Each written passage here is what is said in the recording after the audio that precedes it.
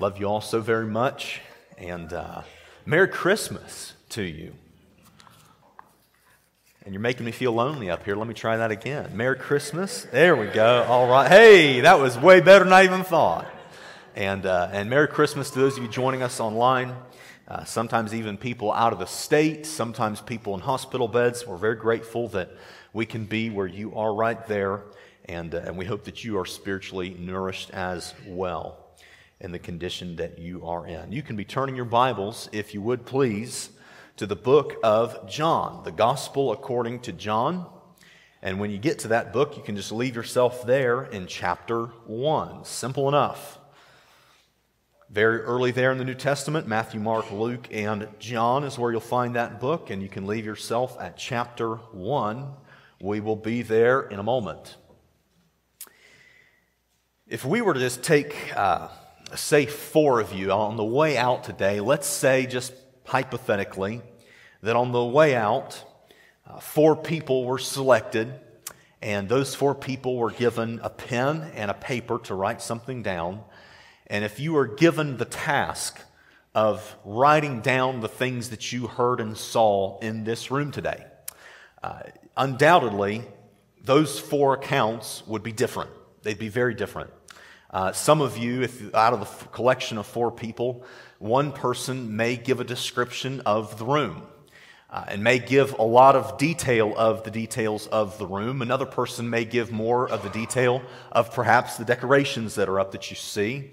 Some people may give most of the detail to the sermon that they heard. Some people may not talk anything about the building or the decorations or the sermon. They may talk more about the people that they spoke to. You would find, if people were acting honestly, you would find much difference, as there ought to be. And when it comes to the gospel writers, Matthew, Mark, Luke, and John, we see that their gospel accounts, but particularly their accounts of Christmas, of the Christmas story, we find this same kind of variance, as God used them in their own personalities by their own hand, being inspired of the Holy Spirit. We find that there's much difference in the account of Christmas given by the 4 gospel writers. For example, in the book of Matthew, you have the genealogy of Christ. You have the story of these wise men traveling from a far land to come and see the newborn king, which by the time they got there, we know he would not have been a newborn, probably a couple years old at that point. But we see that story. We also know of the escape into Egypt that Mary and Joseph did when Herod was going about killing the babies the way that he was. They escaped into Egypt. Those details are in the book of Matthew. The book of Mark really doesn't include any of those details. It really pretty much starts right out of the gate with the ministry of John the Baptist. The Gospel of Luke, that's a common, perhaps the most common gospel that we'll have during this Christmas season that people are reading, and for good reason. It has much detail about that Christmas story. We have the birth of John the Baptist being announced to Zacharias, his father. We have the birth of Jesus being announced to Mary. You have the very well-known account in Luke chapter 2 of the birth of Christ, the shepherds seeing the angels by night in that field. You've got the awesome stories of Simeon and Anna after they take Jesus into the temple, and those 2 people, Anna who sees Jesus and tells of this baby, of anyone looking for salvation, she tells of that baby Jesus. You've got Simeon, whom the Holy Spirit had said that he would not taste death until he saw the Lord's salvation, and then he sees the Christ, this 8-day-old baby, and he says, now the Lord is letting his servant depart in peace. You have those awesome, awesome stories about Christmas in those Gospels. But when you get to John, the Gospel of John, it gives us a behind-the-scenes perspective. And this Gospel is commonly overlooked, especially during the Christmas season. It gives us the behind-the-curtain happenings that make the other things possible. If you were to go to a play and you'd sit down there in the seat and you would see the stage and you would see the actors and the makeup and the costumes and the proper lighting, and you would see everything displayed out as it is going along with what the script writer has ordained to be the play. But if you got up from your chair and you walked backstage, You would see all of the happenings behind the curtain. You would see everything happening behind the stage that makes everything up front possible. You would see people in the makeup chair. You would see people tailoring the costumes. You would see everything happening behind the scenes to make what you see visible on display possible. And it's almost as if you see in the Gospels of Matthew and Luke this brilliant display of Christmas, this brilliant display of Christ coming into the world. But when you get to the book of John, when you get to the Gospel according to John, you see the behind the curtain, the things that happened behind the scenes that made it all possible. So our goal for this morning is very simple. It's to simply understand Christmas better. It's to look behind the scenes of Christmas and to know rightly why we can say Merry Christmas. Why don't we just say other things like Prosperous Christmas or Happy Christmas or Healthy Christmas? We say Merry Christmas. Why do we say Merry Christmas? Why is it a Merry Christmas? We're going to look behind the scenes and see what we can know from the Gospel according to John. Now, what can we say about the Gospel of John? What are the things that we know about it? We know that the Apostle John was one of the younger apostles, perhaps the youngest, if my memory serves me correctly. We know that he was one of the fishermen, one of the number of fishermen that Jesus called into ministry, called into following him.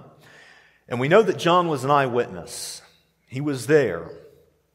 He watched Jesus do ministry. He knew him personally. He saw it, he heard it, but he didn't just have any understanding, he had a special understanding. John was in that core group with Peter and James that were pulled in to see certain things that the other disciples did not see. John was there when the transfiguration happened. He saw it. He was there. John was there when Peter's mother-in-law was healed. The other disciples didn't see that. John saw that. When the daughter of the synagogue ruler was healed, John was there.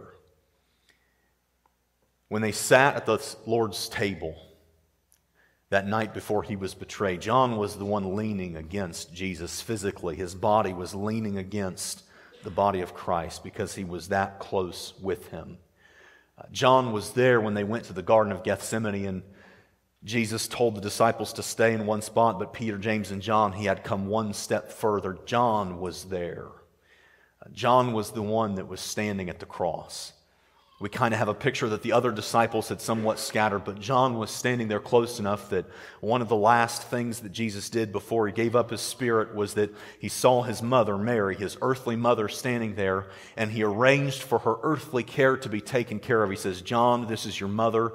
Mother, this is your son. He arranged for John, this disciple, the disciple whom Jesus loved, to take care of his mother. So, we also know that this was written somewhere in the range of 80 to 90 AD, 80 to 90 years after the time of Christ. The other Gospels are understood to have been written by this point. And John is an old man. He's got a gray beard.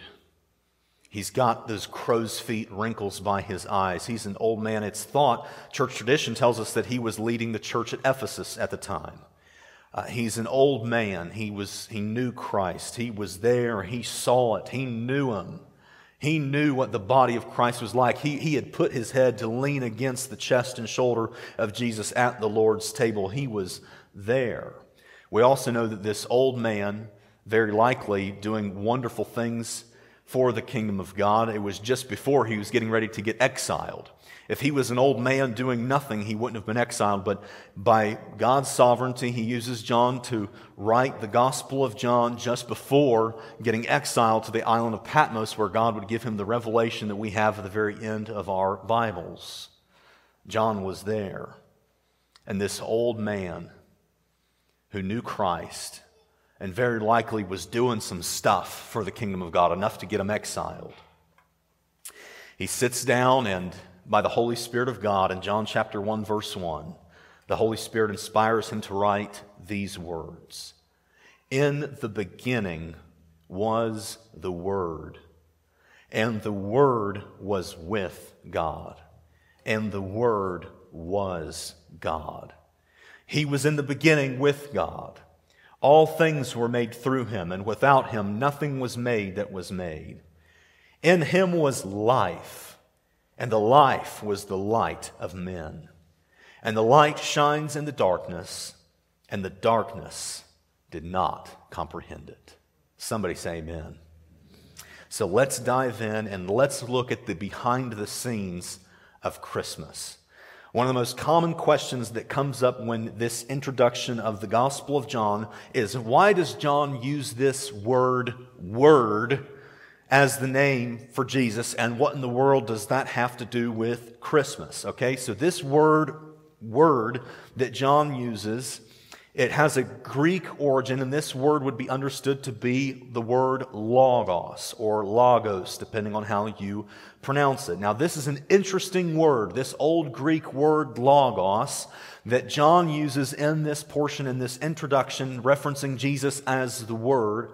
It's a very interesting word because it has predominantly two historical, very prominent at that time, historical understandings. One of the understandings of this word logos was a Jewish understanding.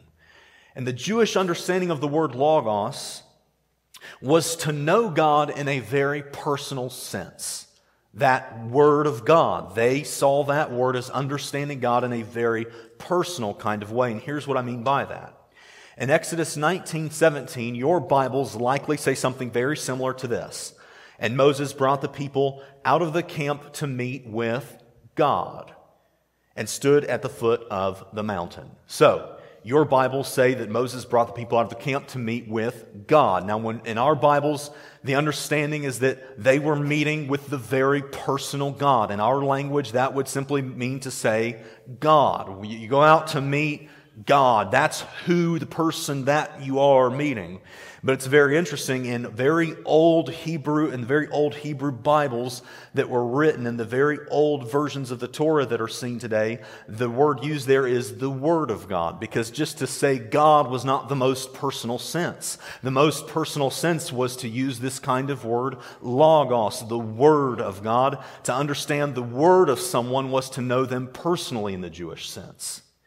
So John, using this word to reference Christ, had a very personal meaning to it. But that was only one of the historical understandings. The other historical understanding was a very Greek kind of understanding. And this word logos, they understood to mean something of logical sense and perfect order. If you know your history well, you'll know that in this time period, the Greek philosophers are really gaining lots of momentum, and they're writing lots of the things that they are thinking about. Scribes became very popular. That became a very popular profession in that day and age. So people were writing much of the things that they were thinking about and talking about. And for them, it was something of very logical sense and order. To have the logos, to have the written word, was to be able to make perfect clarity sense of something. So when John says something like, in the beginning was the Word, it meant something both very personal and also something that made complete sense and complete order of everything. To this both Jewish and Greek audience that he's writing to, he's saying very clear right out of the gate that this Word that I'm referencing, the name for Christ, in the beginning was the Word. And the Word was with God, and the Word was God. Using this word for Christ meant something to John, saying, I knew Him personally. This Word, I knew Him. I saw Him. I touched His body. I was there. I saw it. I heard it. And not only that, it doesn't just mean something personal. It means logos. It means something to make total sense, to be perfectly logical and full of order. John was very clear of who it was that Christ was to him. So it gives us some context then as we go back to verse 1. As we see some things, we know what John was referencing. We know who John was referencing here in the Word. And then as we look at John 1, verse 1, it tells us some things about Christ. It tells us some things that we know about Him. The first thing it tells us is that Jesus existed in the beginning. John 1:1, in the beginning was the Word. This man, Jesus, whom was both a personal relationship with John, as well as the thing, as well as the one that made everything make sense to John, that created all perfect order, that could be totally trusted.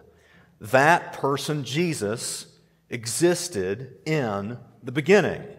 John ties verse 1 of John chapter 1 to Genesis verse 1, chapter 1. In the beginning, God. John says He was there. The Word was there in Genesis 1:1. When it says, in the beginning, God, that's the Jesus that I know. That's the Jesus that I know personally. That's the Jesus that makes all things make sense. He was there in the beginning. Not only was He there in the beginning, but He was also part of the Trinity at the beginning. Moving on there in verse 1 of John chapter 1, verse 1. And the Word was with God. He then ties this next piece of the sentence to Genesis 1:26, which we know that says, then God said, let us make man in our image according to our likeness. John says not only was He there in the beginning, He was part of the Trinity in the beginning. In the very beginning, John says He's connecting this Word, whom He knew personally, who made perfect sense of all creation for John. Not only was He in the beginning, existing in the beginning, but He was part of the Trinity in the beginning as well. We also know that John was convinced that Jesus was God in the beginning. There in verse 1 of John chapter 1, and the Word was God. Preacher, what in the world does this all have to do with Christmas? Well, take these understandings that Jesus existed in the beginning, that Jesus was part of the Trinity in the beginning, and that Jesus was God in the beginning. It puts a whole new light when you read Luke chapter 2, verses 6 through 7, which say, so it was that while they were there, the days were completed for her to be delivered. And she brought forth her firstborn son, and wrapped him in swaddling cloths, and laid him in a manger, because there was no room for them in the inn. So we are going into this Christmas season. And perhaps your family, like mine does, you'll even do like a Jesus birthday cake kind of a thing if you've got kids. But don't forget the truth, the behind-the-scenes understanding that is made clear in the Gospel of John, that He was there in the beginning. This was not this was His entry into the world, but this was not His entry into existence. He was there at the beginning. He was God at the beginning. He was part of the Trinity at the very, very beginning. So our first point this morning, Christmas represents Jesus' willful dethronement. Christmas represents Jesus' willful dethronement. Parents, teach this to your kids. Grandparents, teach this to your grandchildren. This was not just being born. This was the King of Heaven taking off the crown. This was the King of Heaven taking the robe off. This was the King of Heaven taking Himself out of an environment where there is angelic praise 24/7 nonstop. Christmas represents Jesus' willful dethronement. So we've looked behind the curtain just a little bit here. And you might ask yourself, why is this joyful for us? What is the connection between this and Christmas being merry for you and I? I can remember one of the sweetest sounds when I was a kid. If you were a kid and you were sick, and I grew up lots of animals on the farm, many other siblings, and if you were sick, the idea of having that aching body and the chills and just feeling terrible, and you're curled up in bed, the idea of having to get out of bed in the dead middle of winter to go feed a bunch of animals. And at that point in time, we hadn't trenched water from the house down to the barn, so you have to carry buckets and empty milk jugs that we cleaned out to carry water down to the animals. And that was just a horrible thought when you were so sick and you thought you had to go out in the blistering cold, just awful, awful thought. When it's real windy like it was out here yesterday, all the rest, it just is a horrible thought. And the sweetest sound ever was when one of your brothers would holler up the stairs and say, just stay in bed. I've got my boots on. I'm already headed down. I'll take care of your chores for you. Oh, for those of you that know what I'm talking about, I can see your smiling faces right now. You just lay back down, curl up, and just stay in the warm bed and let your body continue to recover. And can I just tell you, church, that Christ dethroning Himself, what Christmas represents, and Jesus willfully dethroning Himself, it was much more meaningful than Him just putting the work boots on to go set Himself in motion to take care of the chores for you and I. When Jesus surveyed our sinful condition, He didn't just put the work boots on, He put a body on.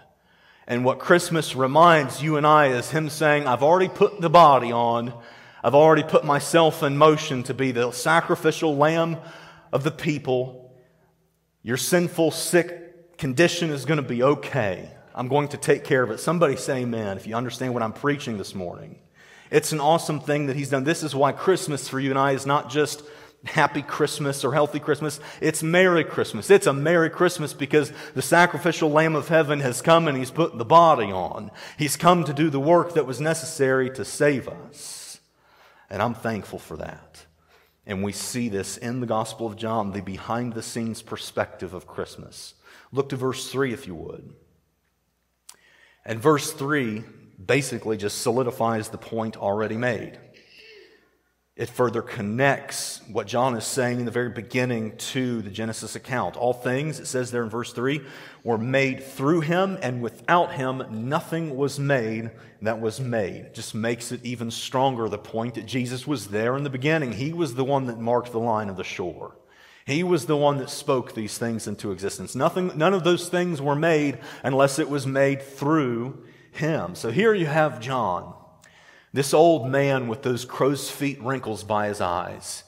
And he's got the gray beard, and he knew what it was like to walk with Jesus. And he references Him as the Logos, as this word that makes perfect personal sense of knowing Him personally, but makes perfect sense in logic and order of understanding why everything is the way that it is. And he says some things about that word, about that Logos. He says that He's the Word of God. He's the beginning. He was in the beginning as the Word. He was there at the beginning. He is God. He was there with the Trinity at the very, very beginning. All things were made through Him. Christmas is Him willfully dethroning Himself to accomplish what it was that was necessary on our behalf. So we've seen that. If you understand it, say amen. And next, John shows us another element, another behind-the-scenes element of Christmas. Look to verse 4. In Him was life, and the life was the light of men. So let's just pause right there as we understand the connection between what we're seeing here behind the stage with John and what we're seeing throughout the rest of the Gospels. John is saying that Jesus brought this life that was the light of men. Jesus is bringing the thing that was needed. When Jesus cast off His heavenly glory and puts on a human body like you and I to come be this sacrificial lamb, He brought with Him the thing that was needed, which was redemption. He brought with Him the thing that was needed, which was to be able to take upon Himself all the judgment of God against our sin. He brought with Him the very thing that mankind, that humankind needed. And look to verse 5. And the light shines in the darkness, and the darkness did not comprehend it. So Jesus brings with Him the thing that's needed, John says. And then as you see the Christmas story play out in the other Gospels, you see examples of that light that Jesus brought with Him being the thing that was needed for humanity. You see examples of people both rejecting and accepting that light. You see Anna and Simeon in the temple, who they accepted the light. Faithful in the temple gives us a picture of faithful people who see Jesus and says, this is the Messiah, the Son of God. Could you imagine 8-day-old baby Jesus? This is the one through whom God's going to bring salvation to His people. They accepted it. They joyfully accepted. The shepherds in the field, they saw that angelic display of worship. They loved what they saw. They went and saw and found the baby just like the angels had said. And then they returned to their fields rejoicing and exceedingly glad because they saw the light. They saw Jesus bringing the thing that was necessary for the people. But you also see the flip side of that. You see people rejecting that light, and the light shines in the darkness, verse 4 of John says, And the darkness did not comprehend it. In other places of Scripture, it says he came unto his own, and his own received him not. And we see examples of those things. You see examples of that in Herod, who thought that this Jewish king was going to rise up against him, and therefore he tries to stomp out, he kills all the baby boys ages 2 and under, is what Herod carried out, that awful, awful, heinous thing that he carried out. You think of the innkeeper. The Bible never really says anything about the innkeeper. It just says that the inn was full. But I imagine, I don't know for certain, but I imagine that there was an innkeeper there announcing to Mary and Joseph that there's no room for them in this inn. Perhaps there was some kind of sign that just depicted like a vacancy or not at a hotel. But if there was indeed an innkeeper there, it just makes you think to yourself like, man, how did they miss it? Why did Herod not think to himself that Jesus is bringing the thing that mankind needs, and he's not going to do anything other than go and worship. He's going to try and stomp out this good work of God.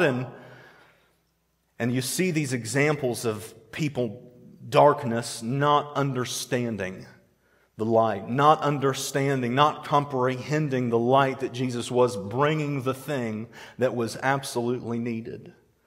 So our second point this morning, Christmas represents Jesus bringing the redemption humanity needed. Christmas represents Jesus bringing the redemption that we needed. Somebody say amen. Parents, teach this to your children. Grandparents, teach this to your grandchildren. Teach them that Christmas represents Jesus' willful dethronement. Teach them that Christmas represents Jesus bringing this redemption that humanity needed, the thing that we needed. He came as the rescuer, church. That's good news. Somebody say yes. And you have John, this old man with crow's feet wrinkles by his eyes and this gray beard. And he's being used of God and will continue to be used of God. And he's being used so much of God that he's getting ready to be exiled to this work camp, Patmos Island. And the Holy Spirit of God draws him to write these things about God. He knew God. He saw God as this personal God. He knew God was not just a personal God, but also the God that makes everything make sense. And it lets us know from the things that he wrote that before that first Christmas, he was king in heaven. And it was a willful dethronement. That Christmas represents him entering into the world. His entry into the world to bring the thing that humanity needed.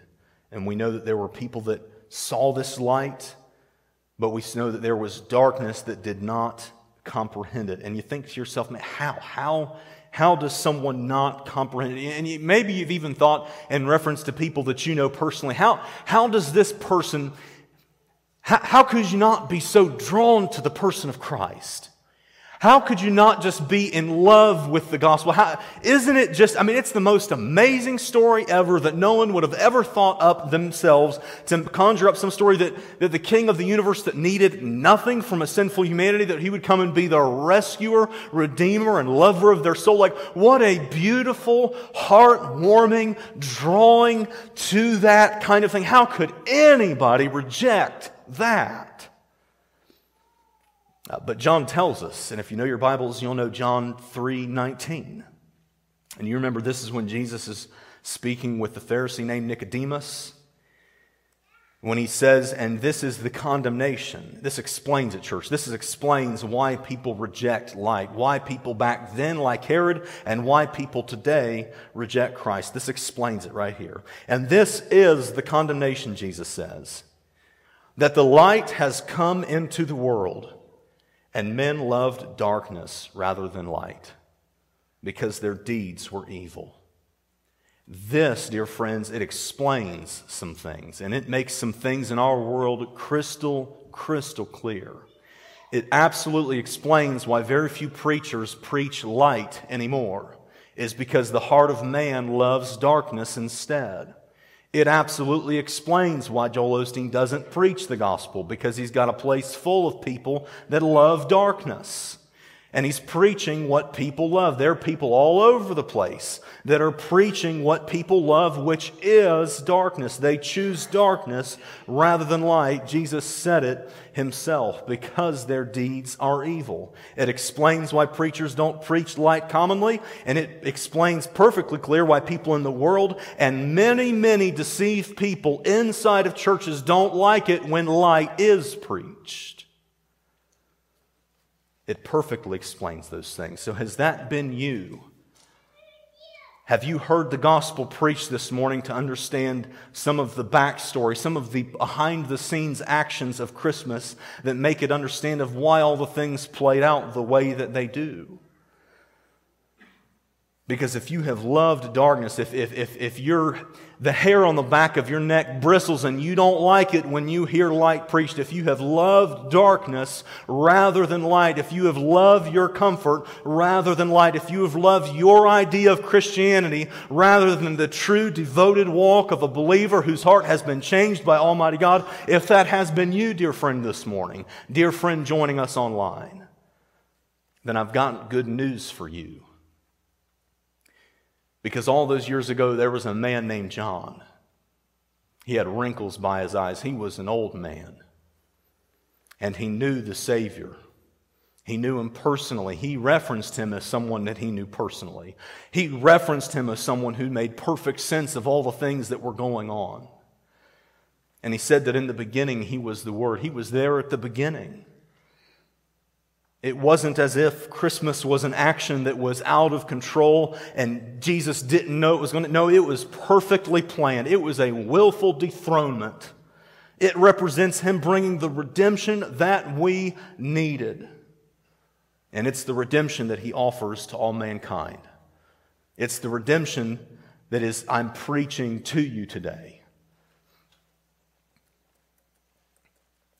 It's the redemption that many people in this room have been deceived into thinking they have been recipients of.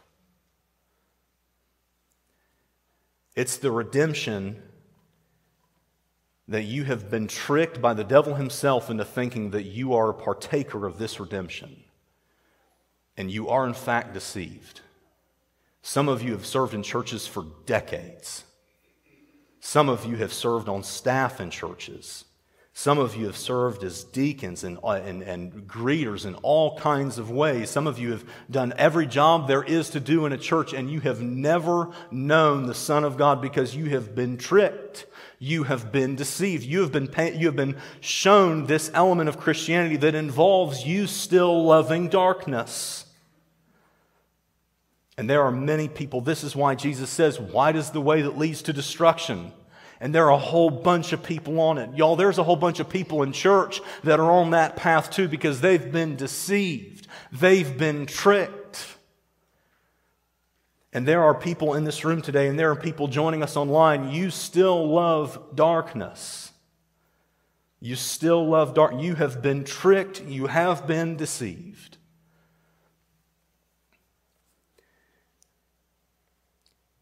But it's good news what Christ has done.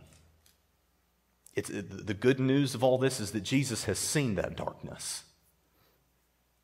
And you want to know the thing that He did about that darkness? When Jesus surveyed our sickness, you want to know what He did? He put on a body that was going to suffer in your place and did suffer in your place. That's what He did about it. That's what Christmas is. That's the starting point of the whole deal of Him putting on a body, willfully dethroning Himself so that He could come down, put on a body, and suffer in your place. He did that in surveying your sin brokenness. That's what He did for you, dear friend. And He loves you.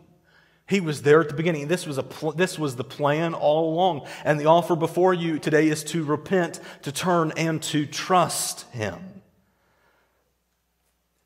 And it has been the devil's plan in churches all over the place to paint a picture of Christianity that still involves loving darkness. It mixes darkness with light, and so many have bought it. And what I'm telling you is that in Him is life. and it is the light of men. The light shines in the darkness. The light is shining in the darkness today, church. And some are repenting. They're turning from their darkness to go and face the light.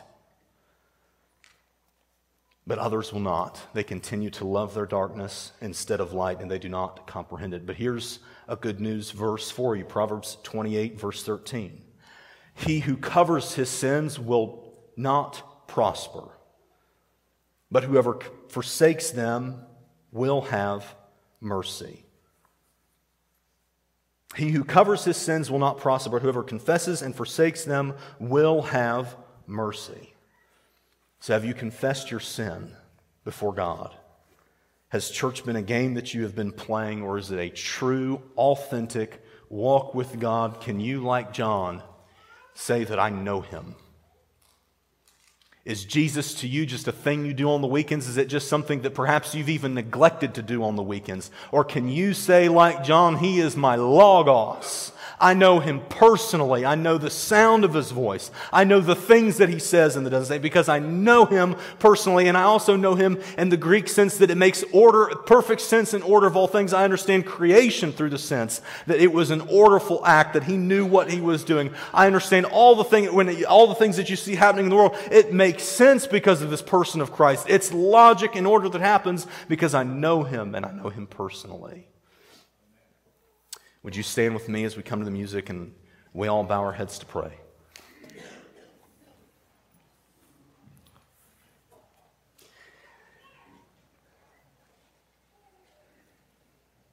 Father, we pray by your Holy Spirit that you would draw people into yourself.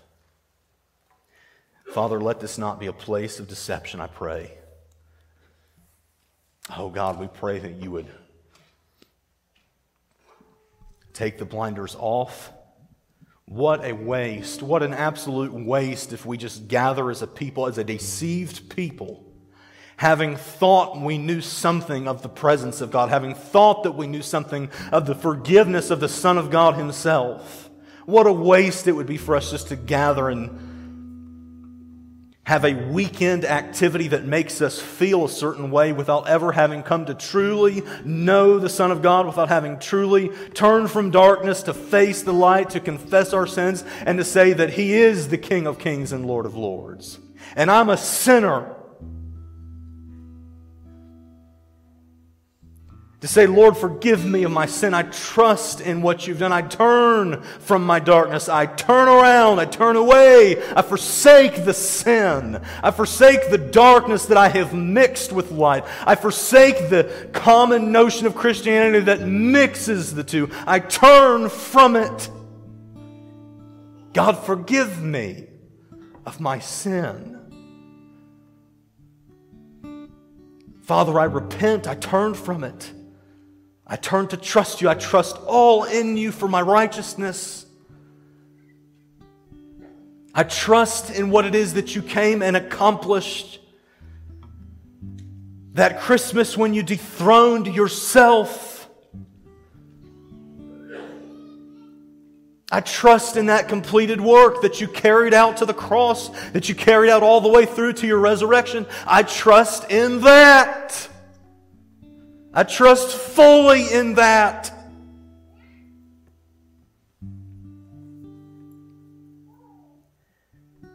Father, let it be the genuine prayer of the people of this church.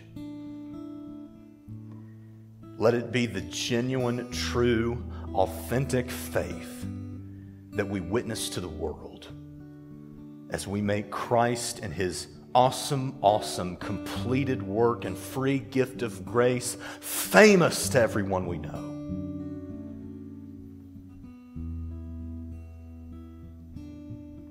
Pray in Jesus' name. Amen. Yes, it is Christmas time. Yes, we say Merry Christmas. Yes, the college students are back from school and we love seeing them. And yes, this is a wonderful time of year. No better way to make it the most wonderful than to know that you are right before Almighty God, all because of what Christ has done. These altars are always open. I'm always available to talk to you and to pray with you in that process. I love you enough to tell you the church. Let's sing the praises of our Master.